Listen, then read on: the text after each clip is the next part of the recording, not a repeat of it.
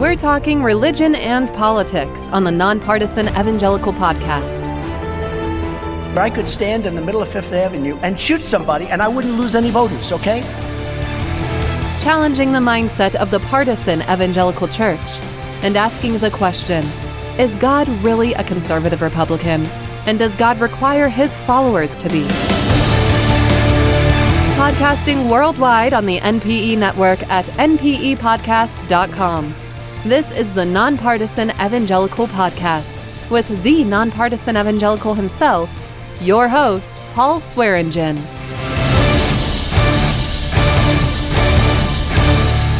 All right, I'm Paul, the Nonpartisan Evangelical. Glad to be with you today, and going to have a fun conversation with a new friend of mine and somebody I hope you're going to get to know in our NPE community. His name is Loren D'Amico. He's a blogger, he's a thinker, he's a Christian, he's all of those things, and he started this really interesting Facebook group, which is kind of where I got connected with him, and it's called Intersecting Faith and Politics, and we both sort of have similar evangelical backgrounds. I call myself the Nonpartisan Evangelical, and Loren, I'm glad you're with me today, and you call yourself in the blog we released the other day on the site, you're a liberal evangelical. Now, isn't that an oxymoron? You know, I grew up probably thinking it was as well. And when I first put that post out a couple of years back, I went, what's a good title to put on this thing that'll get people to read it and be provocative?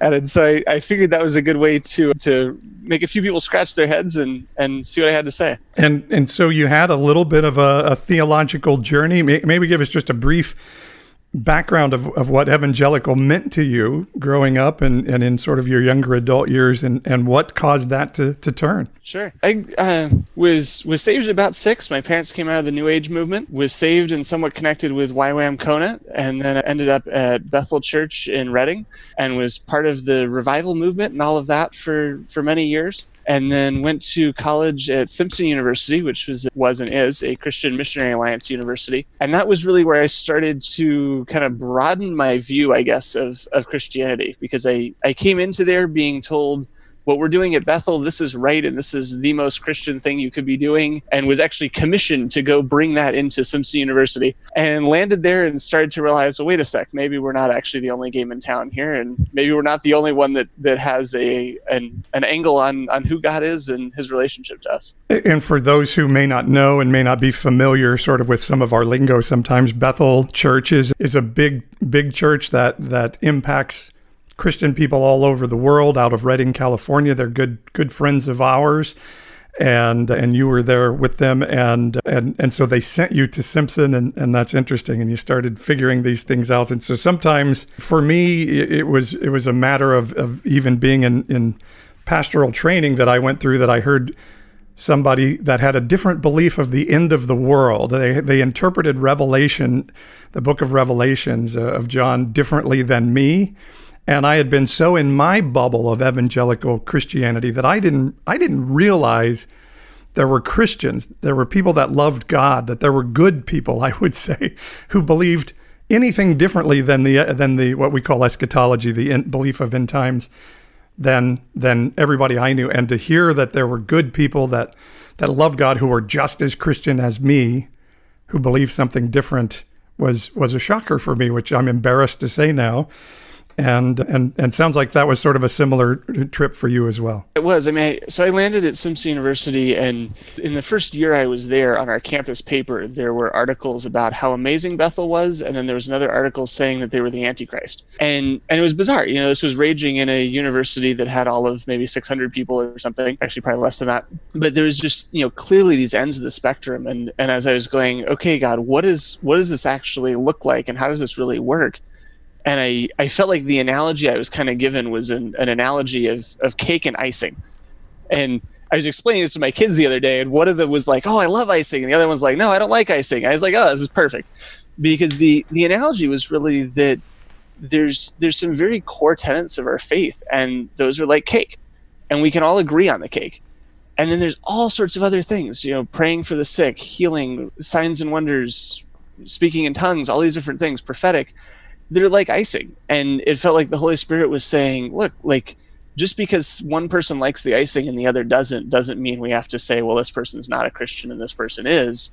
We can all just enjoy that we enjoy the cake. Wow. Well, that's a good way to look at it. And I think that's an important thing, because one of the topics that we want to talk about today is this Christian musician named Jon Steingard from a band called Hawk Nelson, which I think you've heard of them. I don't know anything about Christian pop music, and I sort of wear that proudly, probably, which I shouldn't. But Jon Steingard has come out in recent days and posted that he no longer believes in God. And it's been kind of a shocker in the Christian world. And this is on the heels of recently a Hillsong, very famous worship leader, kind of came out and made that same declaration. And I think what we look at, the danger of, if we start to say, you have to believe our theology, and it's the only theology, and then you start mixing political belief into that. So our theology is the only theology, and then one particular party is the only party that adheres to that theology.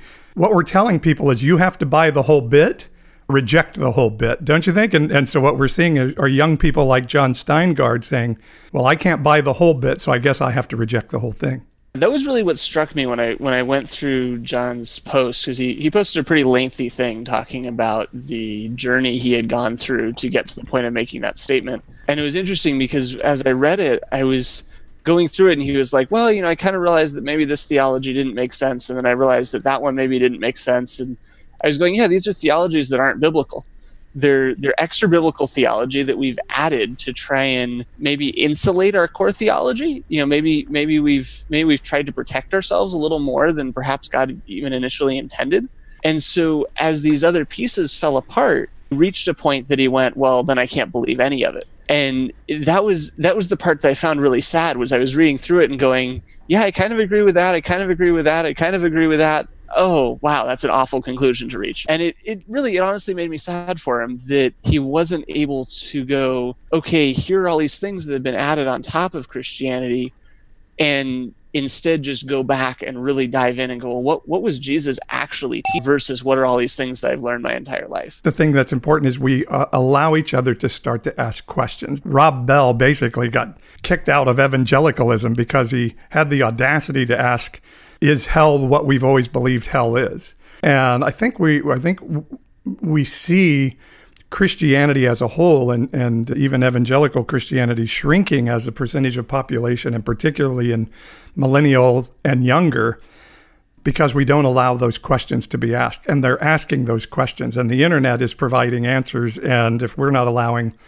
young people to ask those questions in church, they're going to start asking those questions somewhere else and may find out some different answers. Well, it's so amazing to me, given the history of Protestantism, that we're the one refusing questions. Right. We started with somebody nailing up 95 questions to a door. And I was talking to my wife about it the other day, and I went, boy, talk about offensive. To write down a list of 95 things you think are wrong with the church and post it up on the front door of the church. And that's how we got started. That's how Protestantism spun off of Catholicism. And yet at this point, when you start to bring up these types of questions, one or two at a time, not even 95 at a time, you get this reaction of, oh my gosh, what are you doing? You said there are some things he's asking that aren't even biblical issues that were causing him to reject the church. You have an example of that? He was looking at the Bible and going, we've got this text, and is it perfect? Is it perfectly inerrant? And he'd been taught this theology his whole life, that the Bible was perfectly inerrant. And it was interesting because he said he spoke to his father-in-law, who was also a pastor, and was kind of sharing that concern with him. And his father-in-law kind of said, well, if you throw out that theology, what do you have left? And his conclusion was, well, nothing. And that was something that, to me, I went, no, you can throw out the theology of inerrancy and say, no, the Bible was inspired by God, and these writers wrote to the best of their ability what they feel God was telling them, but it didn't come out perfect. And you can have that theology and still be a Christian, still believe that there is a God. And that was the one that was just kind of amazing to me, because I've had the same conversation with various pastors and such over the years, and it's this hard stop.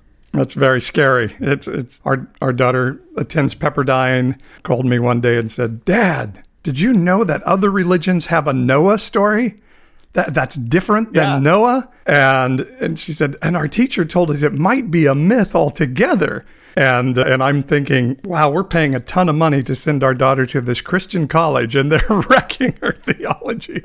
But yes, I think we have to start being honest about some of those things. And when I was growing up, it was just like, hey, why? This seems like a little weird, this thing I'm reading in the Bible. Yeah, let's just kind of ignore that and just know that it's inerrant and all of these things. And again, so then when I'm faced with the reality of like, hey, some of this stuff doesn't match up, or even in seminary being taught, yeah, somebody added that chapter later into the text, and things like that. And we just sort of throw them off, and it's not that big a deal. And, oh, maybe the woman caught in adultery story wasn't in that original thing, and then we start learning that. We start going, well, maybe I've been told a whole bunch of lies in these things. And that's the real danger there. If we're not open and willing to own that, that's going to happen. And so what do we do if we start to say, what you just said, that very heretical statement of maybe it's not inerrant? How do we know we're believing the right thing then? I think it's a good question. And to me, it has to come back to that we're looking for truth. And it's something that, for years now, I feel like I've heard, the Republicans or the evangelicals or this group or that group, we're all focused on truth. And it feels like the more I've kind of dug into that, and especially over the past several years of the political situation, we've started to see, well, maybe it's not so much truth that we're focused on. But I think really if what we're looking for is truth and we're seeking after truth, I think we can find that. And I think we can find it through looking in the Bible and through talking to other believers and through what are the things that the Holy Spirit really resonates with and going through that process. And I think it's a much more complex process. I said to my dad last night, half jokingly, I said, there's days that I really wish I was Catholic. I could just ask the Pope and be done with it. But choosing to not be Catholic, we choose to take on these things ourselves of having to figure out, okay, where is truth and what do I believe, right? Pilate asked 2,000 years ago, he asked Jesus, what is truth? And in many ways, I feel like that is the question that should echo down through the millennia. I think we forget sometimes that the guys running around starting the church in the New Testament, they didn't have the New Testament. They just went and did what they did, and then they came back together and they compared notes, and they're like, this is happening. What do you think? I don't know. What do you think? And they had to work it through together. And I think that's this idea of come, let us reason together is, hey, I've seen this. Let's ask each other what we think about that, and let's ask God to give us insight into that, and maybe that's a little bit how we're supposed to live. Yeah. Well, the other thing I found interesting when I learned it a while back was the Bible wasn't even written in the order that we have it presented, right? The epistles were written long before the Gospels, which is interesting because if you think of it as being written in the order it's presented in, then you kind of figure, well, by the time Paul's out there, he already has the Gospels to work with. When you realize, no, like Paul was probably one of the first ones writing, all of a sudden what you're saying becomes even more true of like, they were figuring this out as they went, and based on a lot of oral tradition, which we know they were much better at than we were, but based on these oral traditions that have been handed down from the first apostles, some of whom were still living, some of whom weren't by the time it was being written down. I always had this picture in my mind that somebody like sort of stretched their hands toward heaven, and these 66 books came together and were bound in this leather binding, and boom, we had the Bible, and it was miraculous, and we knew that. And again, it was seminary running me to learn that, hey, there were other books that people thought should have been in, and there were books in there that people thought shouldn't have been in there, and they argued a lot about it. Sort of changed my perception of what we were reading there, and particularly the idea of, yes, human beings did write this book, and they wrote it from their cultural perspective and their human perspective, and all of that is a part of it, and it doesn't take anything away from it being an awesome representation of the story of who God is, but it does change how we have to interact with it and how we have to interact with each other because of it. And I always want to point out to people when I say things like that, because some people immediately go, well, let's just take it off the shelf then and throw it out. And it's, no, this isn't a statement of just throw out the Bible. Like that's not the point. The point is just let's have a realistic view of what is this book that we're reading. And, again, going back to truth, that if we're truly believing the truth about it, the truth should set us free. Again, the Bible says that, right? That we'll know the truth and the truth will set us free.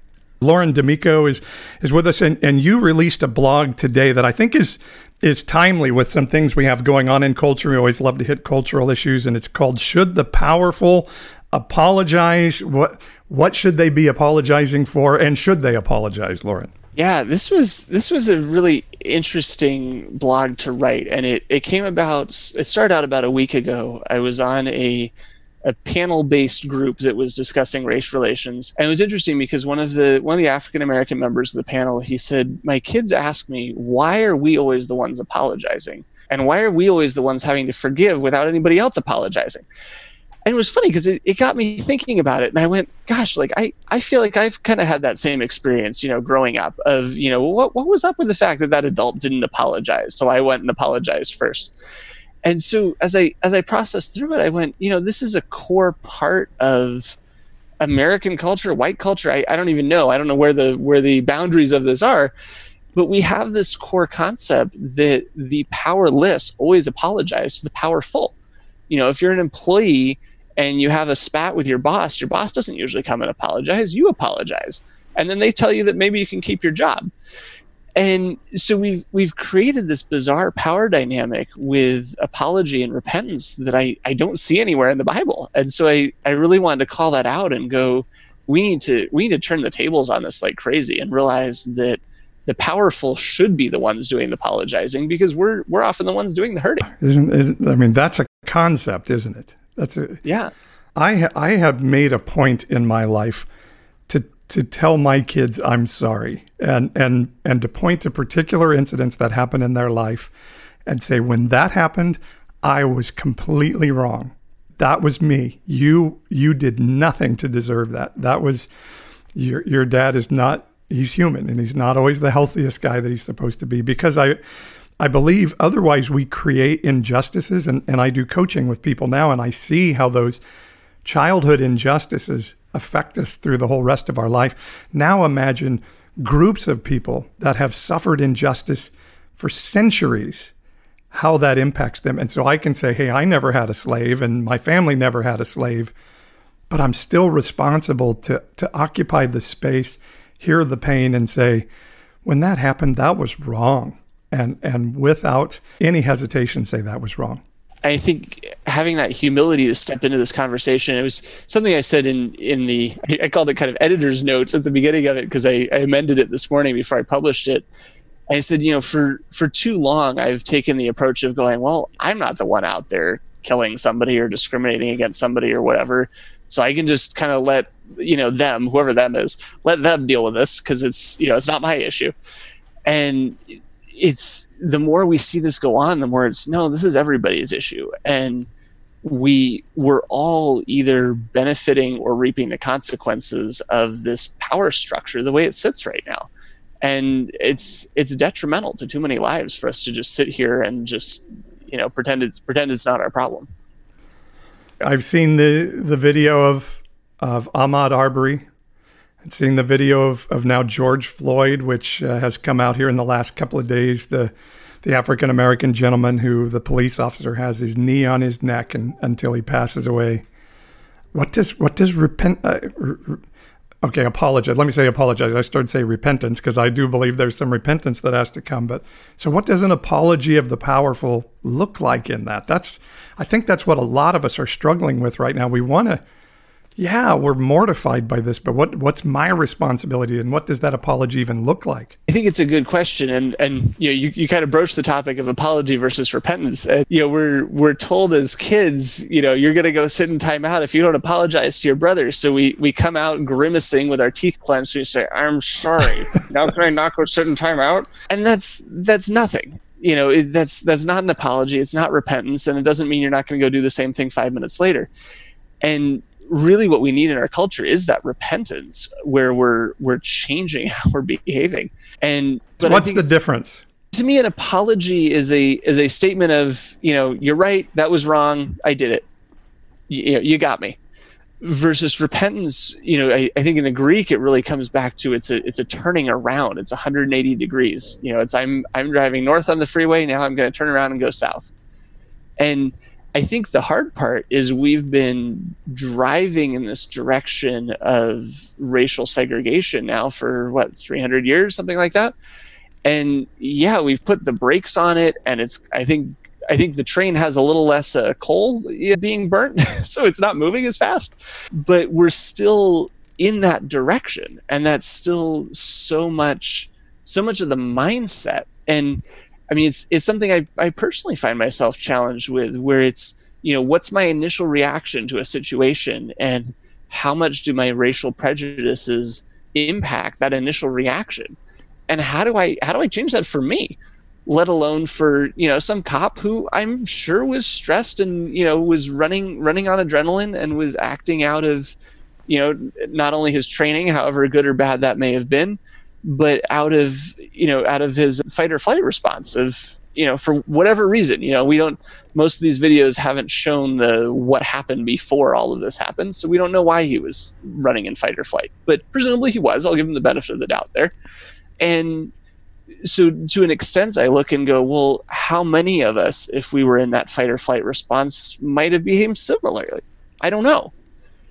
But as a culture, I think we have to begin by, like you say, acknowledging it, and go from there to going, okay, how do our leaders repent for this? How do we start electing leaders who are willing to repent for this, who are willing to take ownership for it? Hi everybody, this is Paul. Glad you're listening to my conversation with Lauren D'Amico here on the Nonpartisan Evangelical at npepodcast.com. I want to interrupt for just a couple of seconds to say a couple of things. And one is this: we're going to have fun together on these conversations, and Lauren and I are going to make some jokes. And some of those jokes may make you feel like, ow, that kind of hurts, and I'm going to shut off this podcast. Well, let me encourage you not to do that. If we say something stupid or out of our humanness, I give you permission just to brush that joke off and say, oh, that's just Paul being an idiot. But I want to hear what has to be said and what's important for me to hear. And so I give you permission to do that, because sometimes our humor can get in the way of sharing important context, but we also want to be able to have fun and enjoy the discussion. So you have my permission to do that. Secondly, I want to encourage you, if you enjoy the podcast and the things we do on the Nonpartisan Evangelical, to join our NPE Patreon community. And the reason I ask this is because we want to expand our reach and what we do, and some of that does require finances. And so the NPE community is financed, and I say that at a very humble, low level, through our Patreon community. And if you join the Patreon community by going to our website at npepodcast.com, click on that Patreon button in the upper right-hand corner, you'll have access to some special content my wife and I do, and some other things, and I'll send you an autographed copy of my book, Joseph Comes to Town. But mostly I just want it to be a place where we're friends, and you're saying, this means enough to me to put a little bit of finance into it every month. And you can join the Patreon community for as low a cost as $5.99 a month. It's less than Netflix, I think. It's less than Netflix. And yes, we don't give as much content as Netflix does, but it's just your way of interacting with me and saying, this matters enough for me to put just a little bit of money behind it. And I'll send you an autographed copy of my book as a reward for that, and we'll have some fun interacting on the Patreon page. So go to the npepodcast.com website. That's Nonpartisan Evangelical, npepodcast.com. Click on the Patreon button in the upper right-hand corner, and all that good stuff will come to you when you sign up. Now, back to the conversation with Lauren D'Amico, my friend, on the NPE Podcast at npepodcast.com.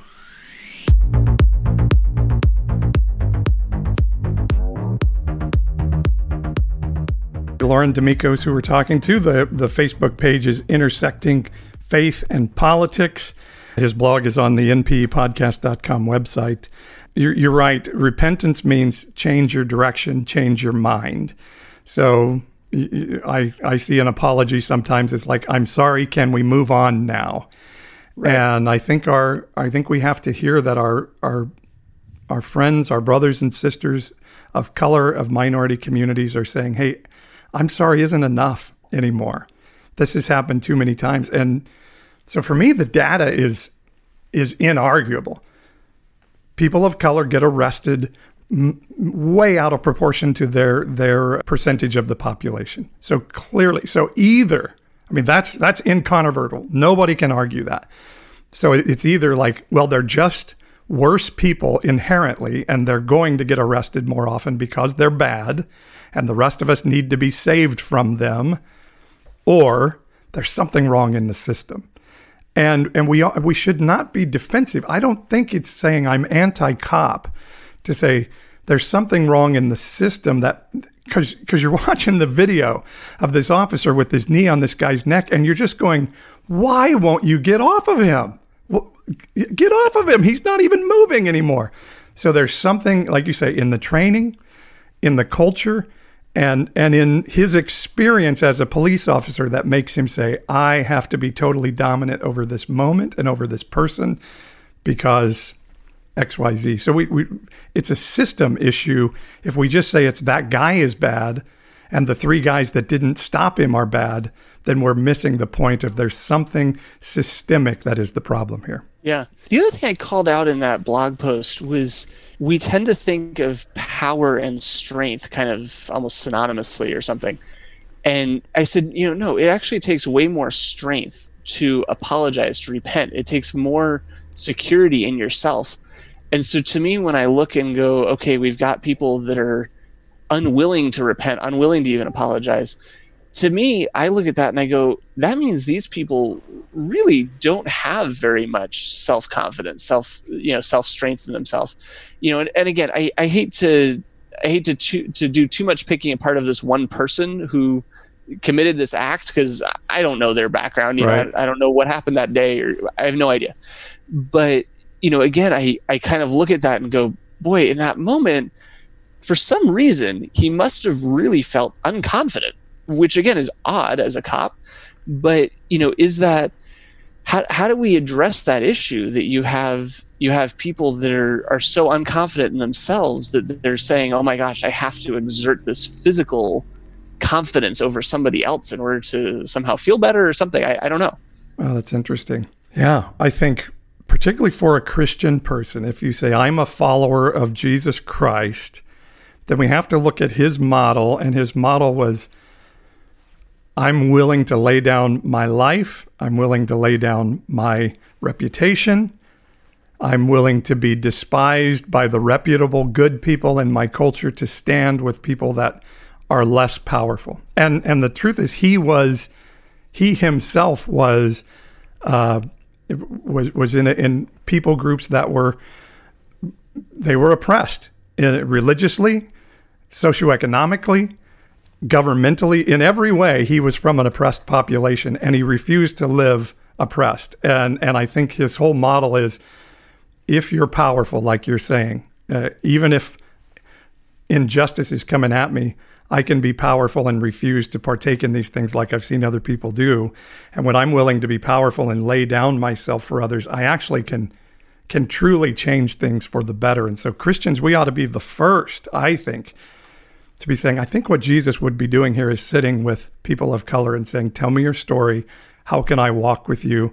How can I put my reputation and my life on the line for you? Because that's where change starts to happen. I think that's really well said. I mean, if you look at, okay, what were the most powerful things that Jesus did while he was here on earth? We often go, well, raising Lazarus or whatever. But again, in the context we're discussing, was the most powerful thing he did laying down his life? Or was one of the most powerful things he did washing the disciples' feet? I mean, it's an amazing image when you think on it. I mean, I've done Seder Passovers with Christian groups, and sometimes we'll wash each other's feet, and it's, in our culture, it's cute, right? Maybe somebody has some toe jam, or maybe there's a little bit of lint between their toes or something, right?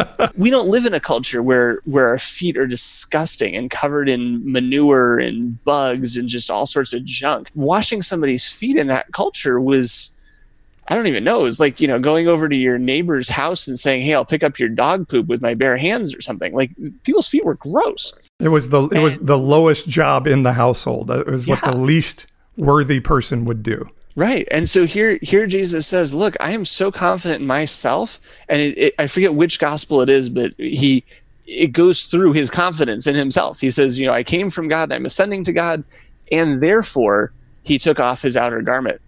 And so you see Jesus going, I'm strong, I'm fine, I'm confident in myself, and therefore I can take the absolute lowest position. Yeah, and I think we miss that if we don't understand what's happening in a scripture like that, or that the Samaritans were the most despised people in the culture. They were the oppressed.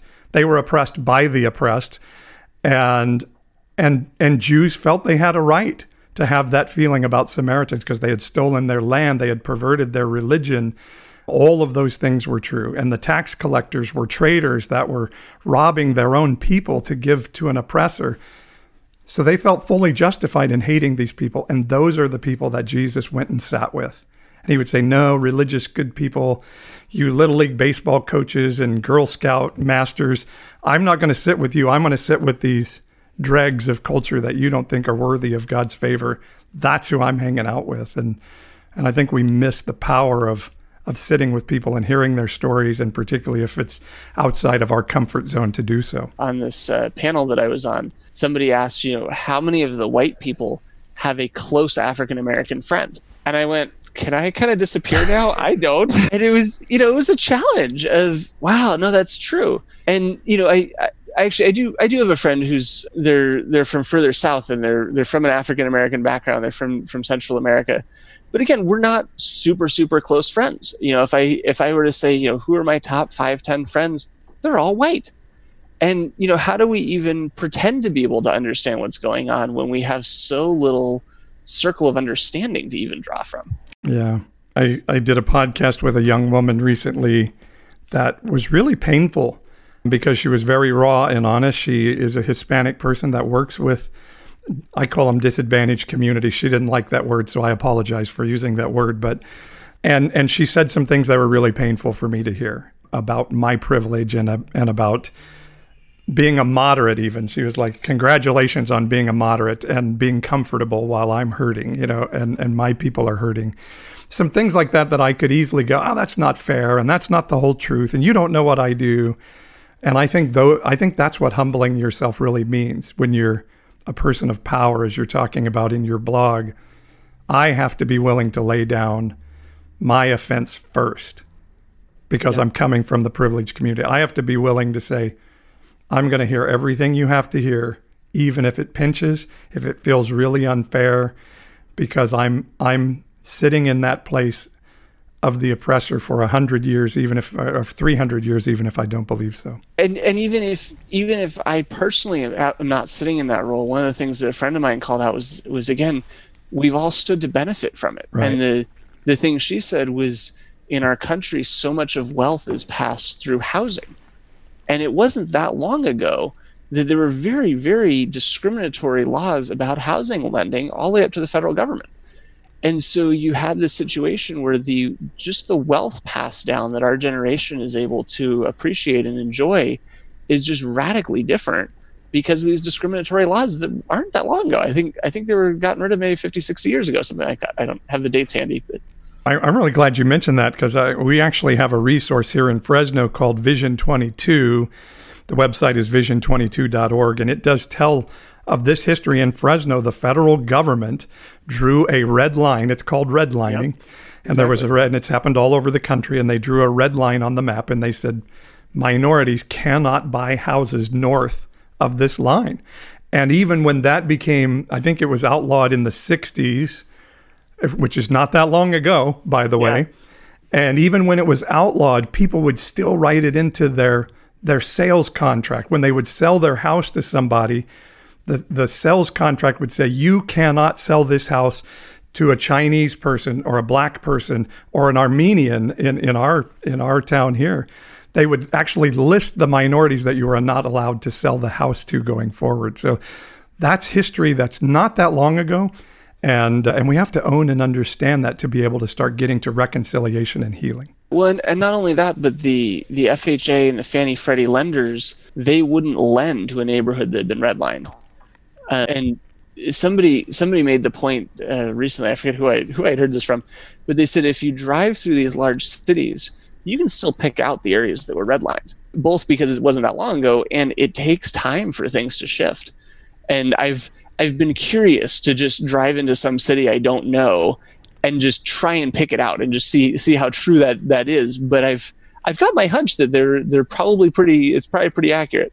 And if you look at Fresno, which is a city, the city where I am, that doesn't have natural boundaries to stop the city from expanding, then you have white flight. And so there was a red line set, but then these red lines just happen, and they keep moving and they keep moving. And as the more economically advantaged people continue to move out of regions into other regions to get away from those people, as I throw up my air quotes, the redlining continues, whether it's intentional and codified or not. We've seen it through our history. And a really good resource for this, I don't know if you have any. The New York Times did a 1619 project, and 1619 was the year the first slaves were brought to the United States. And I would really encourage people, and I know some of you are going to say, New York Times, trust me, it's really good. The 1619 Project, it's a great series of stories, and they did a podcast around it. And it's the history of how slavery was the economic driver of the United States. And we had slavery 100 years after it was illegal everywhere else.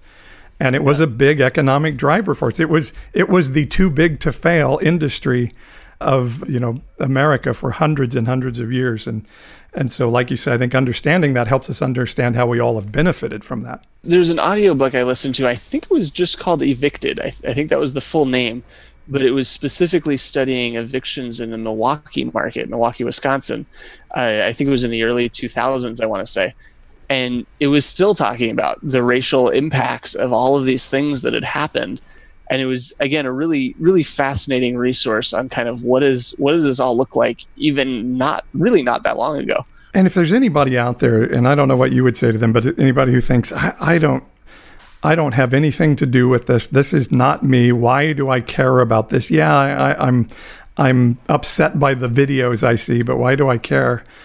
I'm telling you that if we don't address this issue, and I've talked to some friends in our town, I'm concerned what it ends up as. What we see through history is when you have these ever-widening divides between the haves and have-nots, these different socioeconomic groups, racial groups, people eventually won't take it anymore. And so I do get concerned that we are setting up some tinderboxes that just the right spark brings some really nasty unrest in our city. So if anybody thinks, well, this really doesn't pertain to me, I'm trying to say, no, it pertains to you. Yeah, no, I completely agree. I mean, right now, when you look out at kind of what the big issues are, you've got the race issue going on, you've got everything that's been going on with COVID, and a whole bunch of white groups that feel like they're somehow oppressed by having to wear a mask or something. And there's all these groups right now that are really angry. And I think it really is incumbent on us as Christians to go, wow, how do we bring the level of anger down? How do we mop up the lighter fluid, as I said on another group?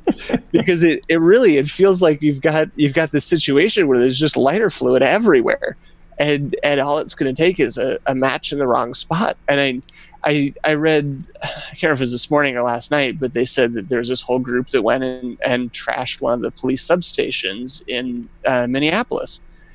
And I kind of had the same reaction you did of, on the one hand, I'm going, gosh, like, can't we not violently destroy things? Because that kind of undercuts the whole conversation here.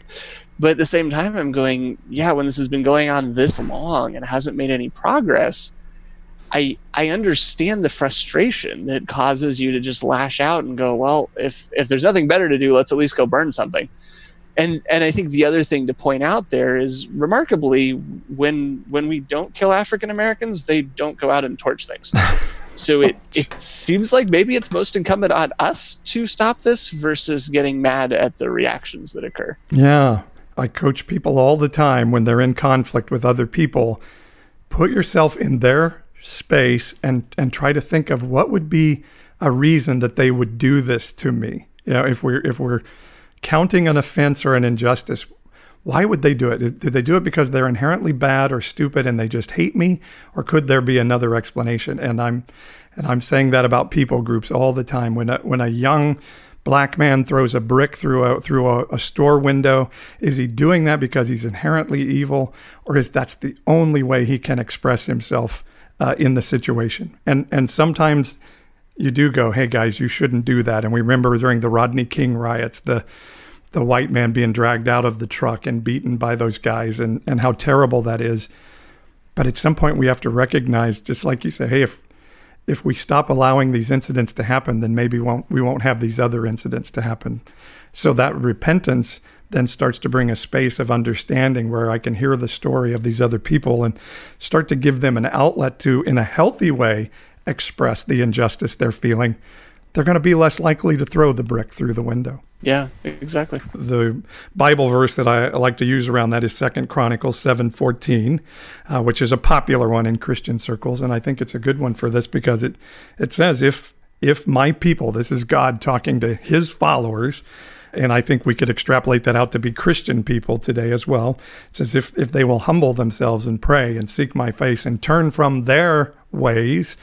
It has that word wicked in there, and so sometimes that's a stumbling block for people. So I just say, hey, turn from your ways. God says, then I'll hear from heaven and I'll heal your land. And so if we want our land, our culture to be healed, if we truly want to make America great again, if I can steal that term, to me, that's the formula right there. Humble yourselves. Hear each other's stories. Say, God, what's your plan for these people? And turn from the ways that say, I'm going to defend myself and my stuff, then something can really happen and turn around. I don't know your thoughts on that. I think that's right on the money. And what you were saying before of that, when Jesus says, what's the first and greatest commandment? It's love God and love others. And I was talking to somebody online earlier about a different disadvantaged group. And I won't open that particular topic at the moment, but they were saying, how do we deal with the fact that we don't agree with these people and we're supposed to love them? And I said, right now, maybe our best bet is to focus on the loving part. And maybe when we can get to the point that we can all have a conversation and not feel threatened, then maybe we can go back and discuss, is this right? Is this wrong? Do our theologies agree or whatever? But maybe right now we need to put the emphasis on the loving and try and tone down the stress and anger a little bit. That's a good word. Not a ton of time left, but I did want to so intersecting faith and politics. Now, religion and politics are the two things you're never supposed to talk about in mixed company, Lauren. So why are you putting the two together and talking about it on social media every single day? Well, I figured if two things were explosive, we might as well blow them up together, right? Very good. So really where it came from was twofold.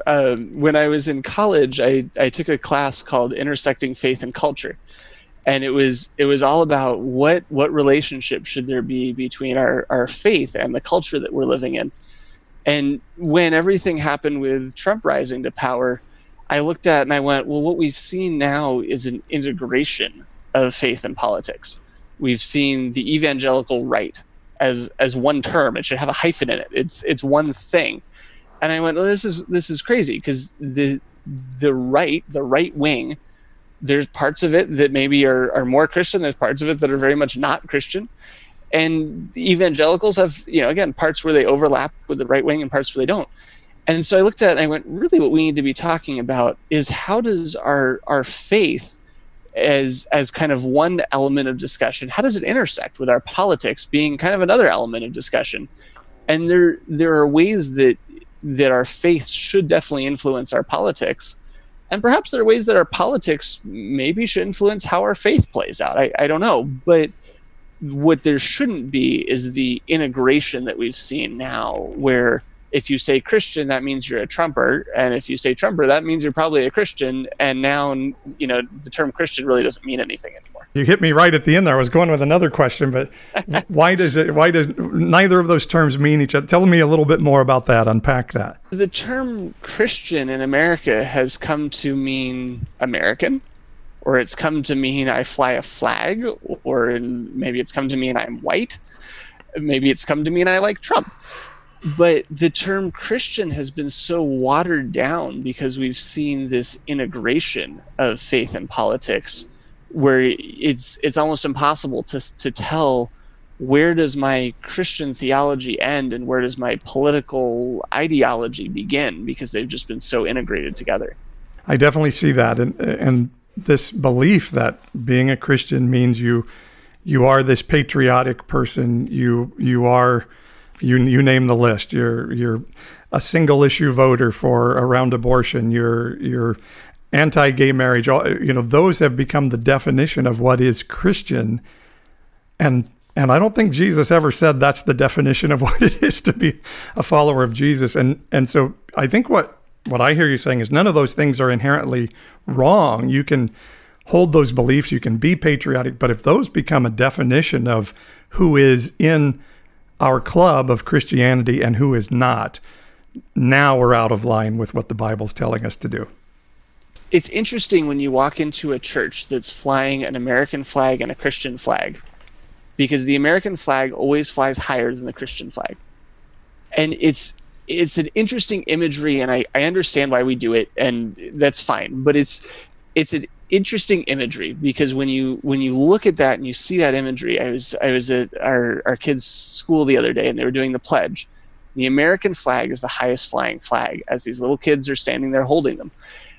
And when that becomes our reality, and not just how we put things on a stage, but when that becomes our reality, that the American flag flies the highest, it means that our Christianity has become subservient to our politics. Now you're preaching at some people, I'll tell you that. Yeah, I think that there was quite a bit of hubbub around Jesus. Like, Jesus, don't you care about the Jewish nation? Don't you care about Israel? We're being taxed to a totally injustice degree, and widows are being ripped off of their life savings or whatever. And Jesus was like, yeah, that's a problem, but I'm going after something bigger and higher than the nation of Israel.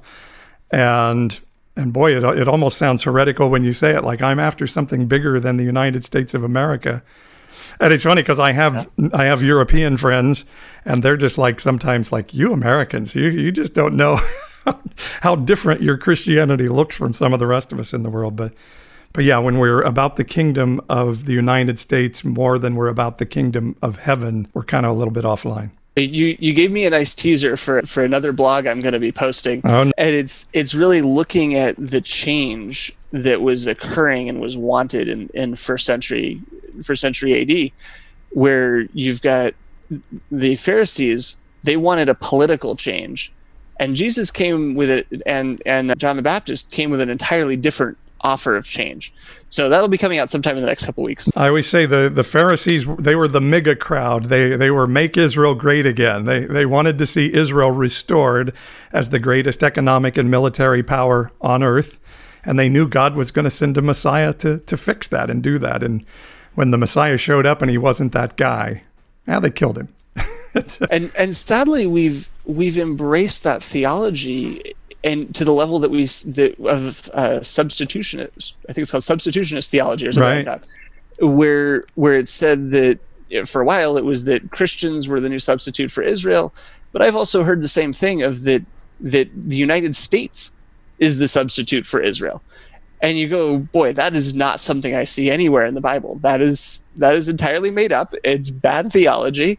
And it's, again, to kind of come full circle to what we were talking about at the beginning, when we put out theology like that, and then people start to realize, wow, that's a lie, the question they then start to ask is, well, what else have I been lied to about? And, again, just to go, it's so important that we speak the truth. We speak the truth in love, but we speak the truth, and that as we're mentoring and coaching other people and bringing up another generation of Christians, whether that's adults that we're coaching or our children, that we teach them what's actually true. Because the way we had the fall, all the way back in the beginning of Genesis, was that Satan introduced a tiny little lie and said, did God really say this? And the answer was no, God really didn't say that. And then Eve comes back and says, well, God said that we couldn't even touch it. And that was a lie too. And the reality was God had given a very simple commandment, but all of these extra little barriers had been built around it to try and protect them from that very simple commandment. And that was, in a very real sense, I think what caused all of this to unravel was these tiny little lies that God brought in. I like to say sometimes to people, God is not a Republican. And in fact, I don't think he's even an American. And people always laugh and they're like, yeah, we know he's not. But you can you can feel their angst inside of like, oh, but that doesn't feel right, because clearly he cares about Republican stuff and American stuff. I'm like, no, I don't think he does quite as much as we do. For some odd reason, we started putting him in our books as a white guy. It's interesting. When you talk to missionaries to China, they have him in their books as a Chinese guy. And, it's fine. We all want to feel like he's one of us. And, throughout Scripture, we see that Jesus is close to us and is a brother and all these things. And, it might be a little awkward for you to feel like, oh, my brother's actually a guy who looks nothing like me. So, again, I get why we do it. But when we then put that mindset inside of our heads to match, I feel like that's when we start to really have a problem. Yeah, and again, thinking of this proximity and knowing there are people who are different than us, I've had the great opportunity recently to meet some Anabaptist people and some Quaker folks, and those are people who love God, who would say having an American flag in the church is a sin. You should not have there should be no patriotism for a country inside the church. And again, it sounds almost heretical to say it in America, but their point is, hey, we're not about this kingdom. We're about doing what God would have us do. And we're talking about the people who were the strongest Christians in standing against slavery, while some evangelical pastors were using the Bible to endorse it. And so we're talking about really studly people who have stood for some really powerful things in their history, saying, hey, we disagree with you on some of these things. I feel like that's really where the conversation needs to be, of how do we intersect faith with politics, because we have a long and rich history of that intersection occurring at different times. And many people have rightly said that there was a lot of biblical influence on the founding fathers, on the founding documents, and we've intersected in different ways at different times.